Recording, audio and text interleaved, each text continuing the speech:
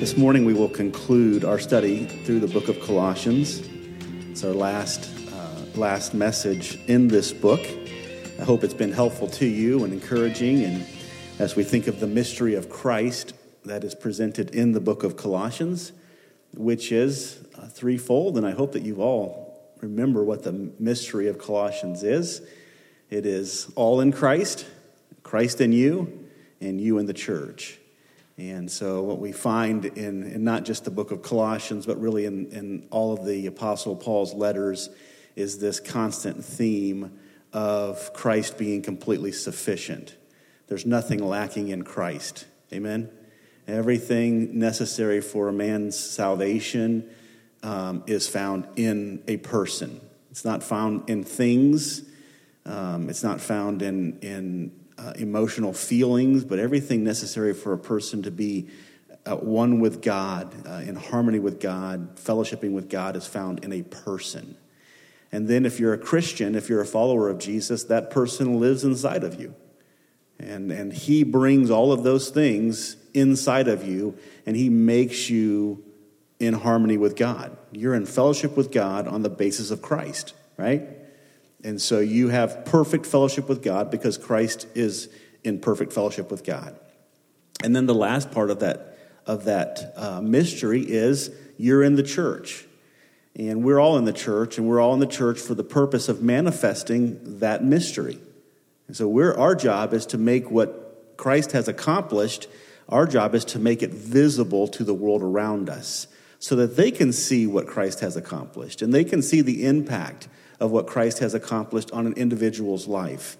This is why the church's ministry, the attitude that we live in, the purity that we function in, our peace, our joy, all of those things become important because we're reflecting on a mystery that to the lost world, they don't understand it, they can't see it, they can't comprehend it, but we understand it, we can see it, we comprehend it, and we try to make it visible to them, okay? So that's what the church is all about. And this morning we're going to, the message is entitled The Benediction of the Mystery, or the Benediction to the Mystery of Christ. And I believe in this benediction, it's interesting because the Apostle Paul just names off several of his companions. He gives a list of about 10 companions that he's walked with through this ministry, that he's participated with, that he's worked with as relates to the church at Colossians. And he just names them off, and he names off certain features about them. And a few things to note about them, and we're going to go into some details in regards to these men. That they're not well-known men. They're well known probably to the church at Colossae, but to the rest of Scripture, you'll find that there's little mention, except for possibly Luke. Obviously, he wrote one of the books of the Bible, or two of the books of the Bible, so he has some mention. But otherwise, you have insignificant men being mentioned, or insignificant people being mentioned in this passage of Scripture. So it's important to note that, because what we're dealing with is these people were participants in the manifestation of this mystery, right? And they were insignificant people. They were, 1 Corinthians chapter 1 tells us that God has chosen the poor things, he's chosen the foolish things, and he's chosen the insignificant things, or the nobodies of this world, to manifest his glory. So if you're here this morning and you think, well, I don't really have anything to offer, well, you're perfect for God's glory. God can take and use you in a very, very significant way to manifest what he can accomplish through an individual. Because really it's not about you, right? It's all about him. And we want the world to see Christ. We want the church to see and know Christ, and therefore we live a certain way so that the world can see Christ. That's what our goal is. And they're watching. As much as we want to deny the fact that the world is watching us, they are watching us. And they want to see, and they need to see Christ in a appropriate way.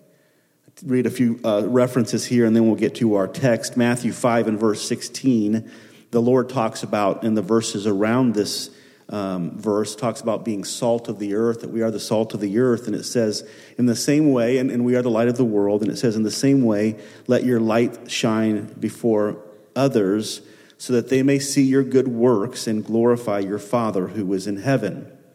And then 1 Peter 2 and verse 12 says it this way, keep your conduct among the Gentiles honorable. And the Gentiles is just another way of saying those who are unbelievers in the context of Scripture, so that when they speak against you as evildoers, they may see your good deeds and glorify God on the day of visitation. In these verses and in other verses throughout the Scriptures, we see a constant theme, a constant call to the church for us to be living in such a way that as the world watches us, they see Christ. And then they ultimately will come, I think, to glorify God in heaven is another way of saying to come to salvation, to come to a submission and a surrender. So we're the witness of Christ. And it's a witness through our voices. We speak the gospel, but it's also a witness through our actions. We live the gospel.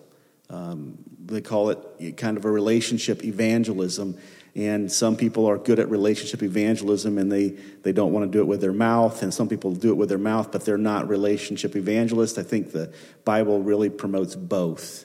We should be relationally evangelistic, how we live, how we function, how we interact amongst ourselves. And we should also be verbal evangelists. We should tell people the gospel. Why? Let them know why we have a hope in ourselves. And remember this, and Peter tells us to be ready to give an answer to every man for the hope that is within you. That means that you have to be displaying a hope, and they have to ask you, why do you have this hope? And then you can explain it to them. But if they don't see it, and they don't ask the question, then you don't ever have an opportunity to explain it to them. So it starts with us living it. And then people asking question of, we're going through the same difficulty, but man, you sure respond to it differently than I do. What is it that keeps you going? What is it that keeps you motivated? One of the things that we know in this life is that one of the leveling influences of this world is problems, right? Everybody deals with the same problems. Health problems, financial problems, family problems, husband problems, wife problems, children problems. We all have those problems, right? The distinction for a Christian is how we deal with those problems. The distinction for a Christian is what is our attitude as we walk through those problems. And the response from the world is what do you have that we don't have? And our answer is, we have Christ, right? But if we never hear the question, we never get to give the answer. And I assume that you would agree with me that we rarely hear that question anymore, because we as Christians have learned to respond just like the world to our problems, and the world says, well, they're just like we are, right? The divorce rates amongst Christians and non-Christians are the same. So how do we respond to our relationship problems? The same way the world does. We have to live in such a way that the world says there's something different about the church. And then they will ask the question, and then we can give that answer. And that goes for you and your families. I'll tell you a little anecdote before we read our text. I had a friend once, he came to me, he said, Pastor John, this is the first church I pastored in Ohio, and he was just a young guy. He had gotten saved. He wanted to live for the Lord, but he wanted to influence his family for the Lord too, and all of his family were unbelievers. And he came to me and said, Pastor John, he's like, how can I influence my family for the Lord? How can I influence them to be saved? And I asked him, his name was Tony. No one here will know him, so I can tell you his name. His name was Tony. We're still friends. I said to him, Tony, what is your greatest weakness? And he said, I'm a very angry person. It's like I have very, very short fuse, and I get angry all the time. Angry at my kids, angry at my wife, angry at my family. And I said, does your family know that? He's like, oh yeah. He's like, my family knows that I'm an angry person. I said this to him, if you want to convince your family that Christ is sufficient, then win over your anger. Win over it. Because they'll ask the question, what has happened to you? They'll ask you. You won't even have to go and push the gospel down their throat. They'll be like, what in the world is going on in your life? Right? because something has changed. You've won over something that from the world's perspective, it's impossible to win over. And that's a testimony to Christ in you, right? And then you can witness that to those around you and share with them that message. So we want all of that to say this. We want to live out the mystery that is within us, which is Christ is sufficient and he is in me, right? And that's all I need. I don't need anything else. I don't need a full bank account. I don't need all of the worldly things. I don't need a fancy car or a big house. I don't need those things. Christ is enough, right? I mean, the man Matthew 13, the parable is the man who finds the pearl of great price, which is a reference to Christ. He goes and he sells all that he has so that he can have that pearl, the treasure of Christ. So we want to live out, we want to manifest the mystery of Christ, which is he is sufficient and he is inside of you. He is your sufficiency. Amen? He is, right? We believe that here. We do, really. Seriously, if you're visiting, we do believe that here. Amen? All right, there we go. Now we know. We need some of that Jula energy up here. I think to myself, man, I'm never going to be able to match that energy. And I'm not. So let's read it. Let's read it together. And we're going to look at some of these people for just a few minutes here. If your Bible is like mine, it says his final greetings is the end of Colossians. And it says, Tychicus will tell you all about my activity. He is a beloved brother and a faithful minister and a fellow servant in the Lord.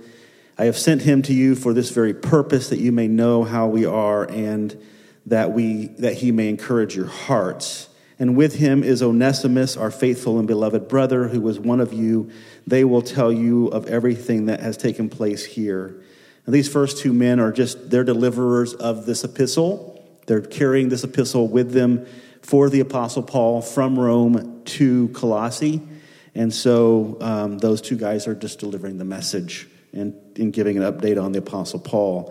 Verse 10, Aristarchus, my fellow prisoner, greets you, and Mark, the cousin of Barnabas, concerning whom you have received instruction. If he comes to you, welcome him. And Jesus, who is called Justus. These are the only men of the circumcision among my fellow workers for the kingdom of God, and they have been a comfort to me. Epaphras, who is one of you, a servant of Christ Jesus, greets you, always struggling on your behalf in his prayers, that you may stand mature and fully assured in all of the will of God. For I bear him witness that he has worked hard for you and for those in Laodicea and Hierapolis. Luke, the beloved physician, greets you, as does Demas. Give my greetings to the brothers at Laodicea and to Nympha and the church in her house. And when this letter has been read among you, have it also read in the churches of Laodiceans, and see that you also read the letter from Laodicea, and say to Archippus, see that you fulfill the ministry that you have received in the Lord. I, Paul, write this greeting with my own hand. Remember my chains. Grace be with you. So we want you to look at three things from this text of Scripture, and we're going to unpack this in regards to how we live. The first one is introducing the ministry partners in manifesting Christ. Introducing the ministry partners in manifesting Christ. It is not uncommon for the Apostle Paul to identify those who are participating with him in this ministry. It's not uncommon for him to mention them by name as he closes out a book. He often will give thanks to a certain group of people, or recognize a certain group of people who have participated with him in that specific ministry. And the Apostle Paul had a number of different friends or partners in ministry that he recognizes throughout his letters, that he encourages and confirms as being a part of his ministry. What the Apostle Paul is making clear in all of these affirmations of these men is that he's not doing this alone. It'd be easy to exalt the Apostle Paul, right? And think here the Apostle Paul is doing all of these things alone. He wants us to make sure that we understand that the Apostle Paul is not doing all of this work alone, right? The last thing the Apostle Paul would want for us to do is to glorify the Apostle Paul. He wants us to glorify Christ. And so he doesn't point these people out so that we will glorify these people. He points these people out to understand that it is the church as a whole that's accomplishing these tasks, so that no individual in the church gets glory for the task that's accomplished, but Christ gets glory for the task that's accomplished, right? That's why he says in 1 Corinthians 14, when he talks about the gift of tongues, he says, be careful that you're not performing a gift for your own self-edification and not the edification of the whole church and for the glory of Christ. And so it's not uncommon for him to point out the fact that these guys were working with me, these people were working with me in this process. Romans 16, if you want a text to kind of affirm this, there are 26 partners the Apostle Paul mentions in regards to his ministry. 26 people that are working with him to accomplish the task that God has put before him. This morning we meet 11 of them, and I'm going to give you some information about each one, and I just want you to follow along with me. In your notes there, I've put down each one of the men's names and also the verses that refer to them in the New Testament. Except for Luke, I didn't include all of the verses or Paul. I think both of them, I left some of the verses out, but because we wouldn't have enough sheets to cover those two guys. But for the most part, you see that these men are very insignificant. There's not a lot of notes about them in the New Testament. But there are certain characteristics about them that will help us understand our importance and our significance when it comes to manifesting the glory of Christ. So let's look at them very quickly. The first one is Tychicus. And Tychicus was, in this case, he was a fellow prisoner with Paul in Rome and also with Onesimus. And the Apostle Paul writes this letter from that prison, and he gives it to Tychicus and to Onesimus, and he asks them to bring it to the church and to communicate with the church what's going on in Paul's life. What's happening in Paul's ministry. All of the things they didn't have phones or cell phones or any of that stuff back in the days here, right? And so there wasn't a way to communicate like we would, so they would send messengers. And the messengers in this case, these two men would carry the letter, the epistle, but also they would give kind of a firsthand, okay, here's what's going on in Paul's life, here's what's going on in Paul's ministry. He's referenced in our text as a beloved brother, a faithful minister, and a fellow servant. He shared in Paul's imprisonment in Rome. He stood with Paul. We'll see him if you look in the book of Ephesians, he stood with Paul at the riots that took place in Ephesians chapter 19 as the Apostle Paul is leaving Ephesus. There's a big riot that breaks out, and Tychicus stood with him or was with him during this time. He accompanies Onesimus to deliver the epistle of the Ephesians, the epistle to the Colossians, and the epistle to Philemon. So these two men likely would have been carrying all three of these epistles with them, which were written from Paul's Roman imprisonment, and they would be delivering them to these three churches that were in the same general area. So Tychicus is most noted for the fact that he was a messenger of sorts and a deliverer, somebody who would carry from place to place a message from somebody else. He wasn't the actual author of the message, but he was just the one who was delivering the message. He would communicate the message to those who were receiving it, and he was a type of a mailman in that he would deliver the epistles as well. The second person in the text is Onesimus. Onesimus is also noted because he shared in Paul's imprisonment in Rome. He is also noted because he was given these letters to deliver them to the church at Colossae. But most importantly, Onesimus carried with him the epistle to Philemon. Onesimus is referred to as a faithful and beloved brother in our text. If you study the book of Philemon, Onesimus was a servant of Philemon. Onesimus is most known for the fact that he stole from Philemon. He took something from Philemon that wasn't his, which during these days would have been responded to by possible death, but by some form of punishment that would be pretty rigid. So when Onesimus gets found out, after stealing this stuff, he runs to Rome, And when he's in Rome, he meets Paul in prison. He obviously gets caught, or he gets caught up in something else and ends up in prison with Paul in Rome. And while he's in prison with Paul in Rome, guess what Paul's doing in prison? He's complaining and murmuring, Lord, why did you got me in prison? I can't believe I'm here. This stinks, right? Now, what happens to Onesimus when he's in prison with Paul? He gets saved, right? That's exactly what should happen in your darkest moments of life. People around you should be getting saved. Not hearing your complaints or your murmuring or how bad life is for you, because it was bad for Paul. I mean, every one of his imprisonments was for doing the work that God had called him to do. And, he had the right to complain. True? But he chose not to. He chose to take that moment to realize that God was sovereign in that moment. Amen?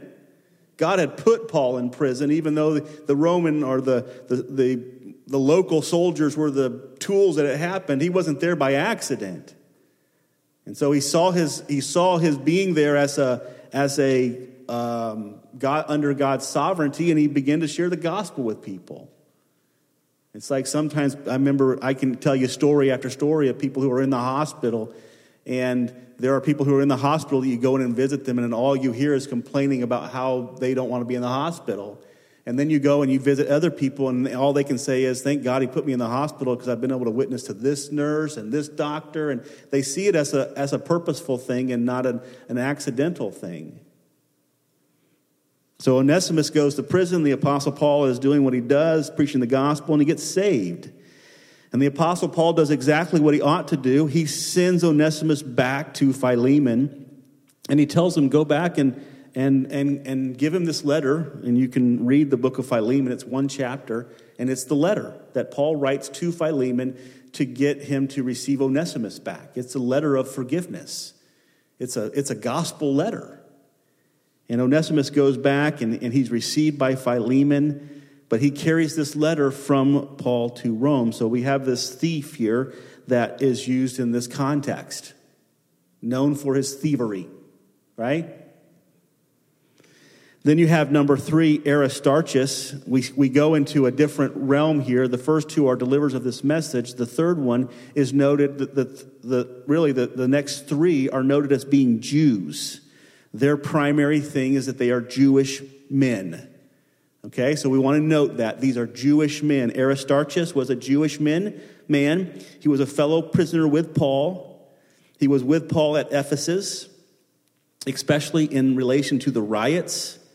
He accompanied Paul on his journey to Rome. At the end of the book of Acts 27 and 28, you have the Apostle Paul on his journey to Rome. You can remember the story of the shipwreck, and the Apostle Paul gets bitten by the snake, and this whole time, this guy is with him on that journey. And he's a fellow laborer with the Apostle Paul. But the main thing that we can learn from this man, what we'll focus on, is the fact that he's a Jew. John Mark, he's called Mark here in our text. He's actually John Mark, which I was named after him. I am John Mark.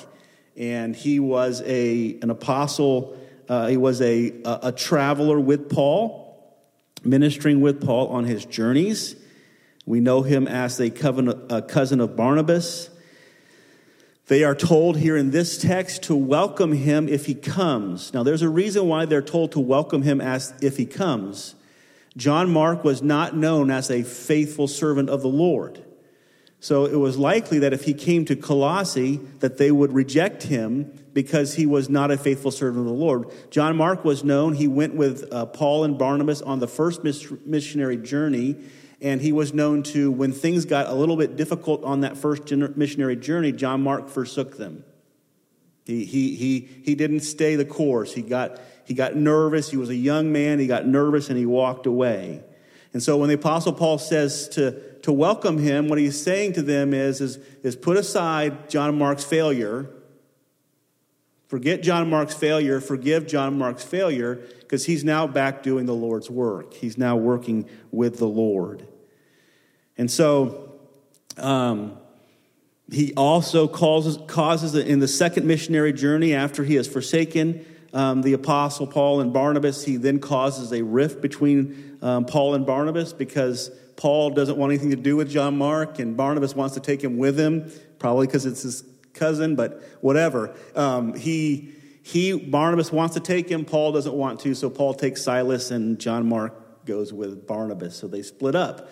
The Bible says in Acts that they had a heated confrontation over this. It was no small thing. And yet, the Apostle Paul tells to the church of Colossae to receive him back, to welcome him, to listen to him, to obey him. And matter of fact, in another text, the Apostle Paul encourages the church that John Mark is now a healthy part of the work. He's been restored.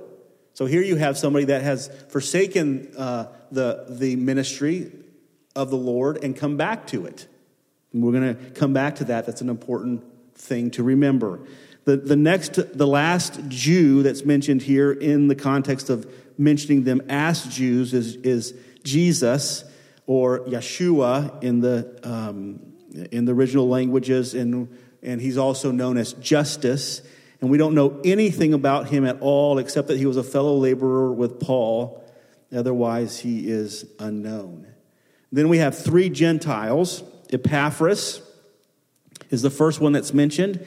He's a Gentile, likely the pastor of this church. We hear about him in Colossians 1:7, where he is the one that's communicating this message. So he's likely the pastor of the church.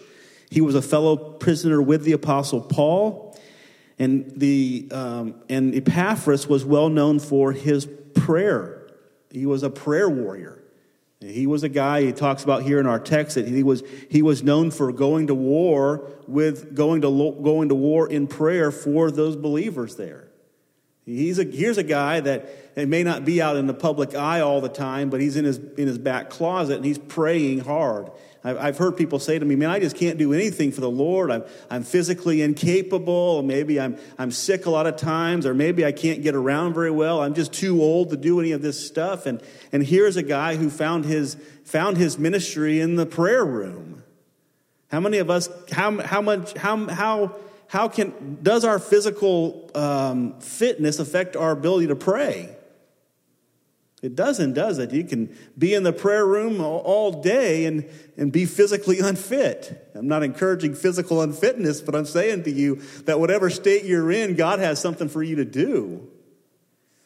And here's a guy that was noted for being in the prayer room, noted for being a prayer warrior. And you guys, I've talked to you before. You know people that have been prayer warriors. And you know something? They're the most unnoticed people. But when it all boils down and everything has come has come to the surface, do you know who gets often noticed the most? It's those prayer warriors that you find out that, oh my goodness, that person has been praying fervently and God has brought forth good out of this. We all know people like that. Remember what the Apostle Paul says in 1 Corinthians 12, that the lesser parts of the body he puts even more significance on than the more noticeable parts of the body. That's Epaphras, likely the pastor of the church, but noted for his being a prayer person. His being a prayer person. You know what? Being a prayer person simply means turning your radio off when you drive home from work for 2 hours. That is 2 hours of prayer. I mean, some of us think, oh my goodness, that is crazy. 2 hours of prayer? Man, it's just like pushing a button and you have 2 hours of aloneness with God. Or some of you 4 hours, depending on how far you. I know that the commute around here is long, and the commute becomes a point of complaint, right? Instead of a point of opportunity. It's like I've just been given hours upon hours of just being able to be alone with God. But we don't count that as significant. Why does the Apostle Paul mention that? Because that was important to the Apostle Paul accomplishing his ministry. Somebody was praying for the Apostle Paul that he might succeed. And God was listening to their prayer.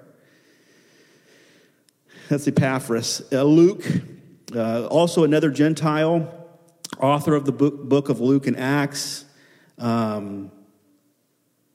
Possibly the only Gentile Bible author of any book. It's likely that the other authors are all Jewish. It's a notable thing about Luke. He was a notable physician. He was well known as a physician. He was a doctor traveling around with the Apostle Paul. And we don't see him giving any physical help, but he is noted as a physician. He was with Paul on his voyage to Rome, and he was also noted as being with Paul all the way to the end.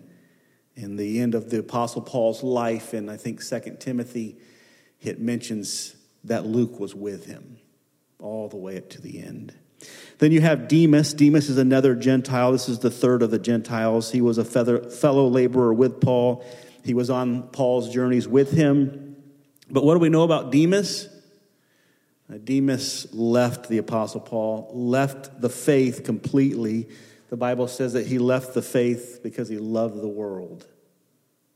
So Demas, here's a guy who is noted as being a part of this ministry, as being a helpful part of this ministry, yet in the end, Demas forsakes the Lord because he loves the world. Then we have Nympha. We know nothing at all about Nympha except this: she was a woman. That's an important truth, isn't it? She was a woman. And that, I believe that's the reason why she's in the text here. I think the Lord is making a statement in this text that women should participate in the body of Christ. Should be a part of it. I also believe this, that she was the host. Her role was hosting the church in her home. We might minimize that. Oh my goodness, that's not very spiritual. Man, when those snacks come out at the host's house, that's pretty spiritual to me, right? That's a pretty good blessing. I'm thinking that's spiritual. You think about the fact that is noted here as a part of Paul's ministry. It's not a minimizing it at all.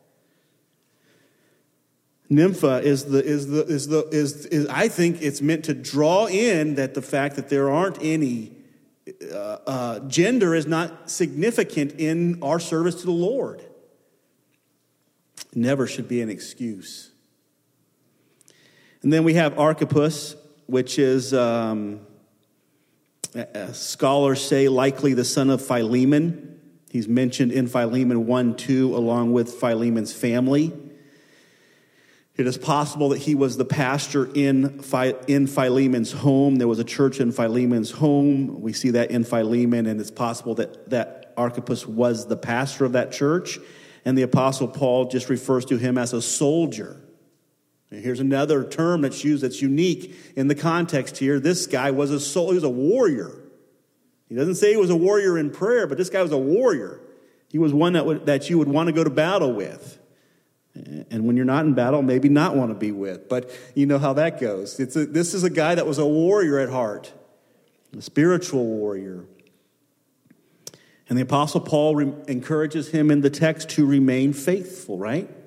To remain constant with what he is doing. Because the battle can be hard. Amen? Even the warrior needs encouragement to stay faithful. Even the warrior needs the encouragement to stay true to the gospel, stay true to Christ. And that's what Archippus was being encouraged by Paul in that context. And then the last of these 11 is Paul. And Paul was the author of this letter. The Bible says in Galatians 6:17 that he was scarred by the marks of Christ. I think it's very easily connected to when he says, "Remember my chains." The Apostle Paul is saying that my life is marked by Christ, including the scars on my body and the chains that I wear. Everything about me is marked by Christ. And the Apostle Paul says, for me to live is Christ, and to die is gain. Everything about the Apostle Paul's life was marked by Christ. Paul's specific ministry was that he was a communicator of God's truth. He received messages from God as a prophet, in a sense, or an apostle, and he wrote those messages down and he communicated those to his church. He was an apostle, one who was sent out by God. So these are 11 notable participants in the closing of Colossians that teach us the importance of each individual and the whole in relation to manifesting the mystery of Christ. Now that brings us to our second point, our second thought this morning, and that simply is this: inferences of the ministry partners for the church.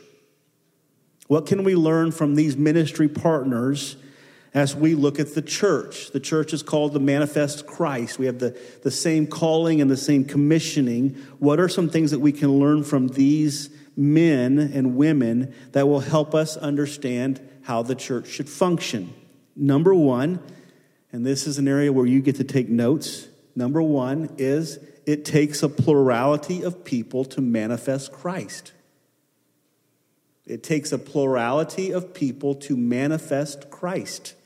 One person is not capable, there's no individual that is capable of properly and fully representing Christ.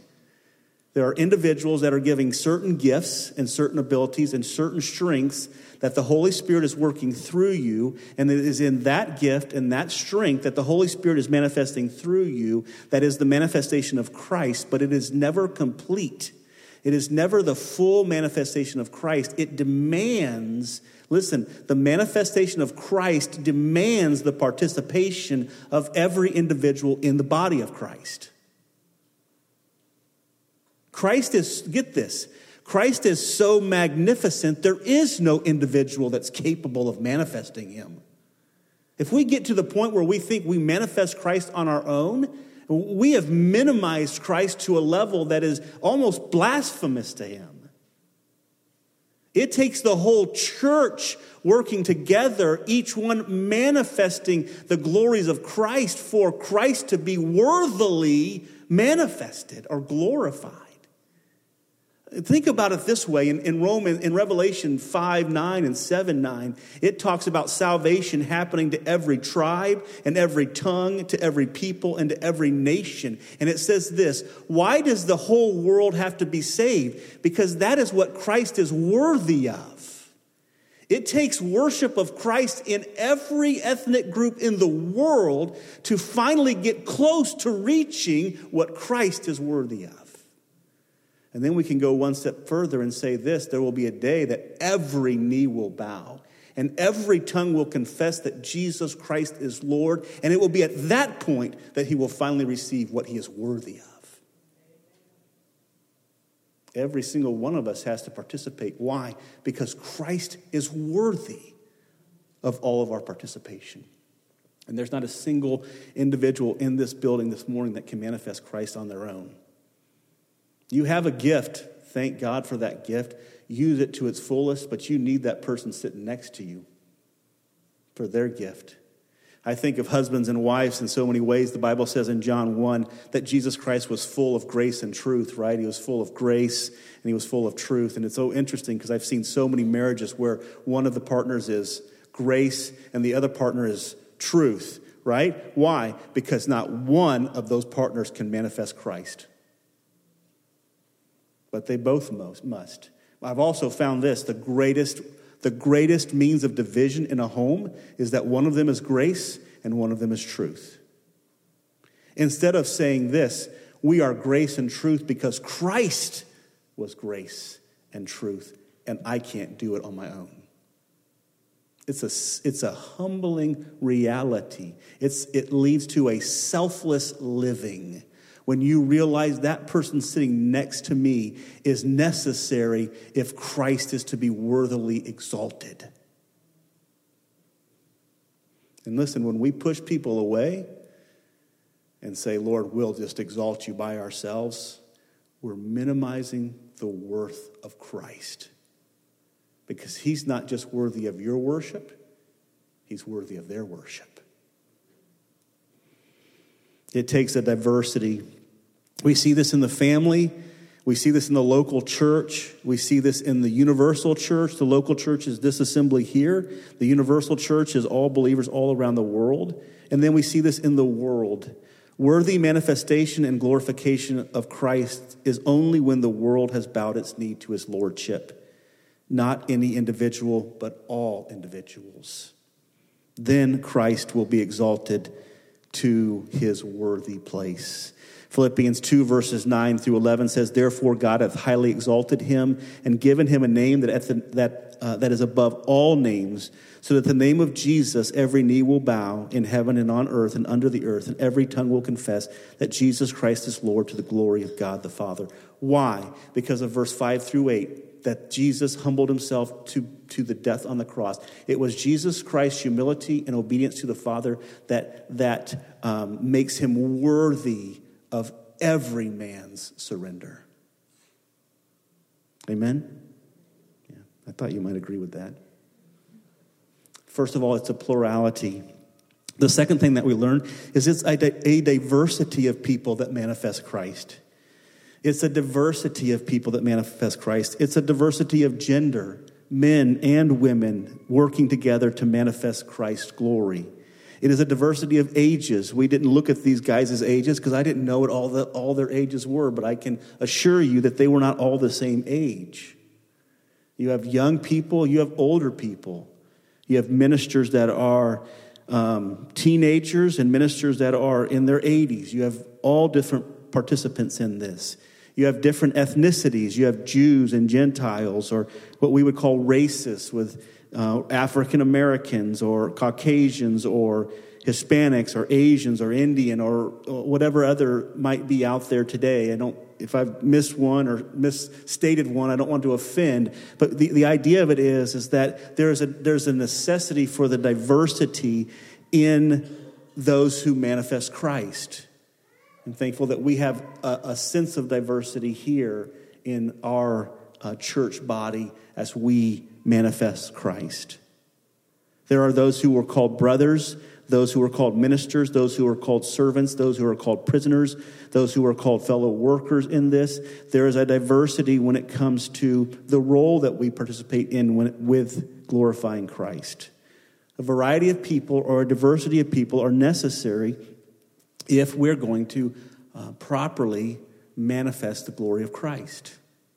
Galatians 3:28 says it this way: "There is neither Jew nor Greek, there is neither slave nor free, there is neither male nor female, for you are all one in Christ." It's like all those walls are broken down. It doesn't mean that you break down all the roles. The walls are broken down, the roles aren't broken down. The roles are important to the glorification of Christ. It is through the roles that we glorify Christ well. But the walls are broken down. This means no one is less significant or more significant when it comes to this process. Listen, Nympha, who hosted it in her home, and the person who does things like that is equally important to the Apostle Paul, who ministered the message. I guarantee you what we would do in this day and age is we would want to minimize her and maximize him. Because we have this opinion, this view of things that the Lord never promotes.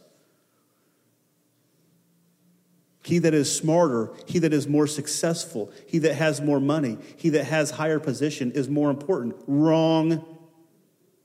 He who serves Christ in whatever capacity that God has enabled them to serve Christ, he or she who serves Christ is significant in whatever capacity that they serve Christ. You can clean toilets for Christ and be significant. Amen? It's true. Diversity of people in the work of the Lord. Number 3, under this second point, it is flawed people that manifest Christ. It is flawed people that manifest Christ. Onesimus was a thief. John Mark was the one who had abandoned. Demas walked away from the faith completely. Judas, the Bible says, was the devil. And yet God used these people for his glory. There isn't a single individual on this earth that is perfect. Amen? So therefore, God uses flawed individuals. We need to all know that. The only way that we can work together is when we accept, number 1, that we are flawed, and we accept, number 2, that we must show grace to others who are flawed. You never will work together well as a church until you accept those two things. And I believe that the Apostle Paul mentions these people to let us know that it's not about perfect people. Right? John Mark could have been like, oh, I abandoned you guys. I don't really want to be a part of this anymore. I'm not worthy anymore. No, John Mark got back into the program, got back to work for the Lord, and was told by the people were told by the Apostle Paul, receive him, accept him back. He is to be restored. If God only accepted perfect people to manifest Christ, there would be no one to manifest Christ. Right? But God shows mercy and grace to sinful men and women. He humbles us, he makes us his own, and then he uses us for his glory. And by God's grace, I'm okay with that. It is the church that is to manifest the glory of Christ. And if they're to do that, they must recognize that they are fallen and others are fallen, and be gracious to them. Ephesians 4:29 says, let no corrupt communication or let no corrupting talk come out of your mouth, but such as is good for building people up, as fits the occasion, that it may administer grace to those who hear it. The fourth thought under this point is simply this: it is gifted people that manifest Christ. I'm going to just go through this very quickly. Tychicus is called an encourager, a messenger, and a deliverer. Onesimus was a server or a servant. Epaphras was a prayer warrior. Justus was a comforter. Luke was a physician. Nympha was a host. Archippus was a soldier and a pastor. Paul was a author. What you note from this is simply that the church is full of diverse gifts. And if you read 1 Corinthians 12 through 14, you will find this. Don't be proud of your gift. Don't compete with others for their gift. And don't look at everybody else's gift as being more important than yours. And don't look at your gift as not being significant. Just read 1 Corinthians 12 through 14. There's a diversity of gifts for a reason. And whatever way you can serve listen to me, whatever way that the church can serve Christ, it must and ought to do it. The last thought this morning is the implications of the ministry partners for you and me. The implications of the ministry partners for you and me. Number one, simply, you are important to the church's manifesting Christ. You are important to the church's manifesting Christ. Every individual collectively is important to the church's purpose. You're not just here to receive, you're here to give. You're not just here to grow, you're here to glorify.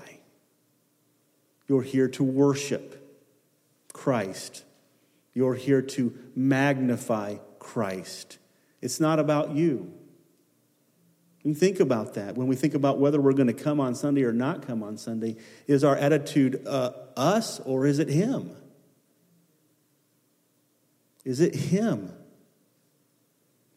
The Bible says in Romans 12, verse 4 through 6, for as in one body we have many members, and the members do not all have the same function, so we, though many, are one body in Christ, and individually members of one another, having gifts that differ according to the grace given to us, let us all use them.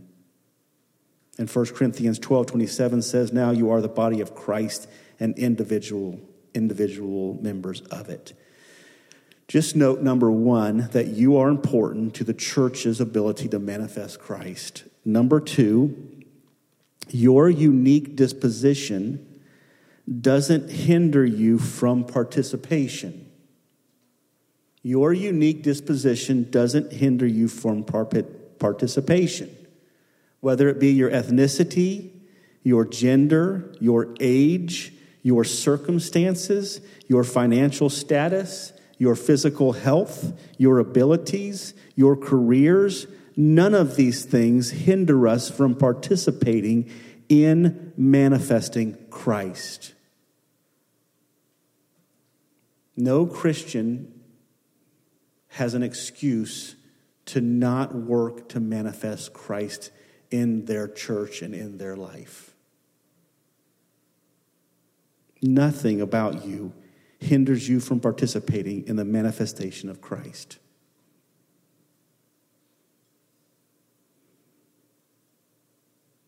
whatever it might be that you have in your mind right now, you're sitting there and you're thinking, and you've heard this voice in your head saying, you can't do it. And then it always ends with, because of, and then you fill in the blank. Right?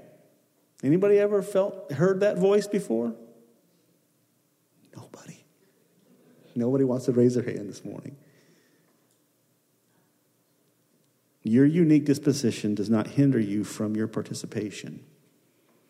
The next under this point is simply, your unique failures do not hinder you from participation.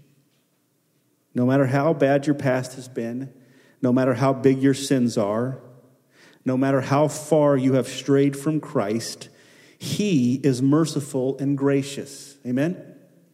His blood is sufficient to pay for every one of your sins.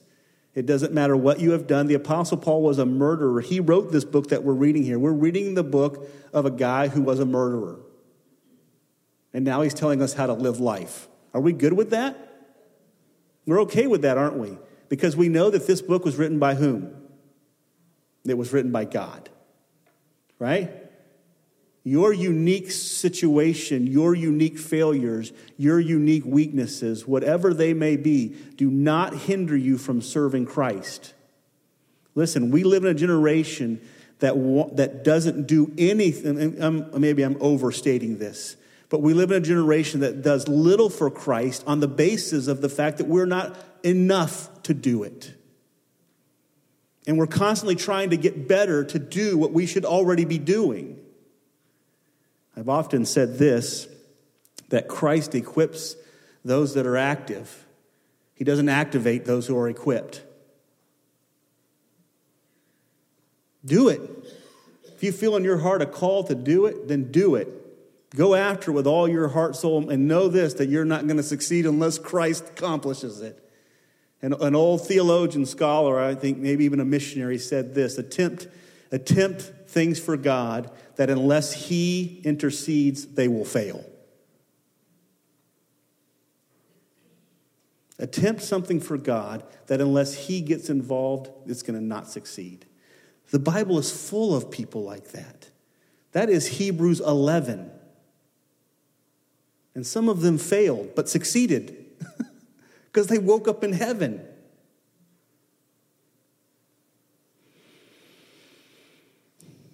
Don't let your unique failures hinder you from serving Christ. And then the last under this point is your unique gifts don't hinder you from participation. A lot of different gifts mentioned in the scriptures. I don't even believe that that's exhaustive. I don't think the gifts that are mentioned are exhaustive. I think that there are a number of gifts that the Holy Spirit works into individuals today for the purpose of magnifying and manifesting Christ in this world. And He has given you one of them.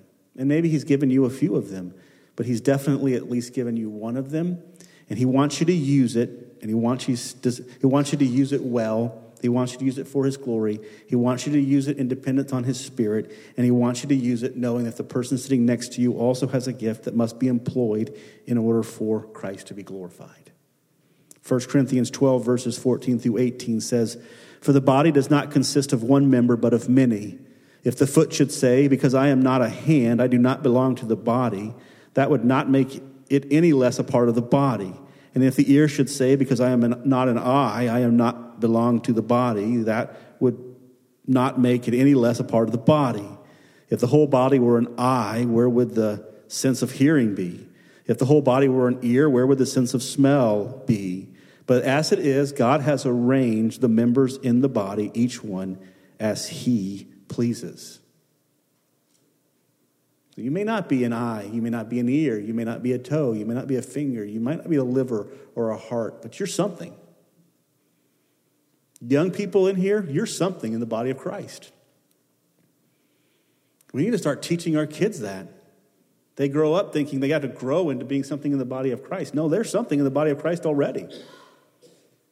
They might grow in their understanding of it. They might grow in their ability to participate in it. And the Lord might even change their gift as they get older. But there's something in the body of Christ now. And if you're really old in here, we don't have any really old people in here. Well, we do have a couple really old people in here. If you're really old, listen, you have a role in the body of Christ. It may not be the same role that you were when you were 20 years old, but you have a role in the body of Christ. And maybe God has even changed your gifting. But listen, don't let the devil tell you you're not significant to Christ. He is destroying Christ's glory by making us all individually think that we can do it. You know what that does? It makes Christ equal with us. That's blasphemy. He is so far above us. And yet he condescends to us in his mercy and his grace. Many are employed and necessary for the glorification and manifestation of Christ, and you have been chosen to be one of them. The devil may try to convince you that you're not good enough, that you have failed too much, that your failures are too big, that you've drifted too far, that you're not gifted in the right ways, that you're wrong for the tasks because of this or that. These are all lies and must be met with resistance, wisdom, and faith in Christ. Listen to what the Word says, not what the devil says. May we as a church be a place where members are involved in the corporate manifestation and glorification of Christ, and may it be for our good and for his glory. Just want to encourage you with that this morning. I hope that this is helpful to you to see these guys. And maybe you fit into the role of one of them, or maybe you've wrestled with your importance or significance or value. You do have a significance and a value in that. In closing, if you're here this morning and you don't know Christ, you've never entered into a relationship with Christ, you don't know Christ as your Savior, listen to me just very quickly. We're all sinners. We've broken God's law. We've broken God's will. We've broken God's character. We have resisted his drawing. Everything that we could do, the Bible says that we have become his enemies. And yet, as his enemies, God sent his own Son into this world. His name is Jesus. He came into this world. He lived 33 years on this earth, and he lived perfectly. He never committed one sin, never gave into temptation one time. And therefore, when he died on the cross, he didn't have to die on the cross for his own sins. He was able to die on the cross for our sins. The Bible teaches us this, that if you will, by faith, trust that Jesus Christ died for your sins, that he rose again the third day, and that he is now offering you as a free gift eternal life, and you believe that and you receive that, the Bible says that you're born again, you're saved. It is simple. The world will tell you, do all of these different works and all of these different things, and then you'll be saved. And Jesus says to you, just trust in me. I've already done all of those works needed for your salvation. Just trust in me, and then you'll be saved. And that's what the Scripture teaches. So my challenge to you, if you're an unsaved person here this morning, there's nothing like being a follower of Jesus, and it simply takes faith. Just trust him. Let's pray together. Father, we do thank you for this time this morning. Thank you for your word, for the life that is in it and the life that can be experienced through it. We pray that you would bring salvation to the hearts and lives of individuals that may not know you. And we pray that you would bring activation to those who have been perhaps inactive or uninvolved or seen themselves as unimportant to the work of the ministry. Help them to resist that temptation, to guard themselves from Satan's voice and to hear your voice and follow your truths. Please bless the remainder of our time this morning, the meetings that are to follow in Jesus' name.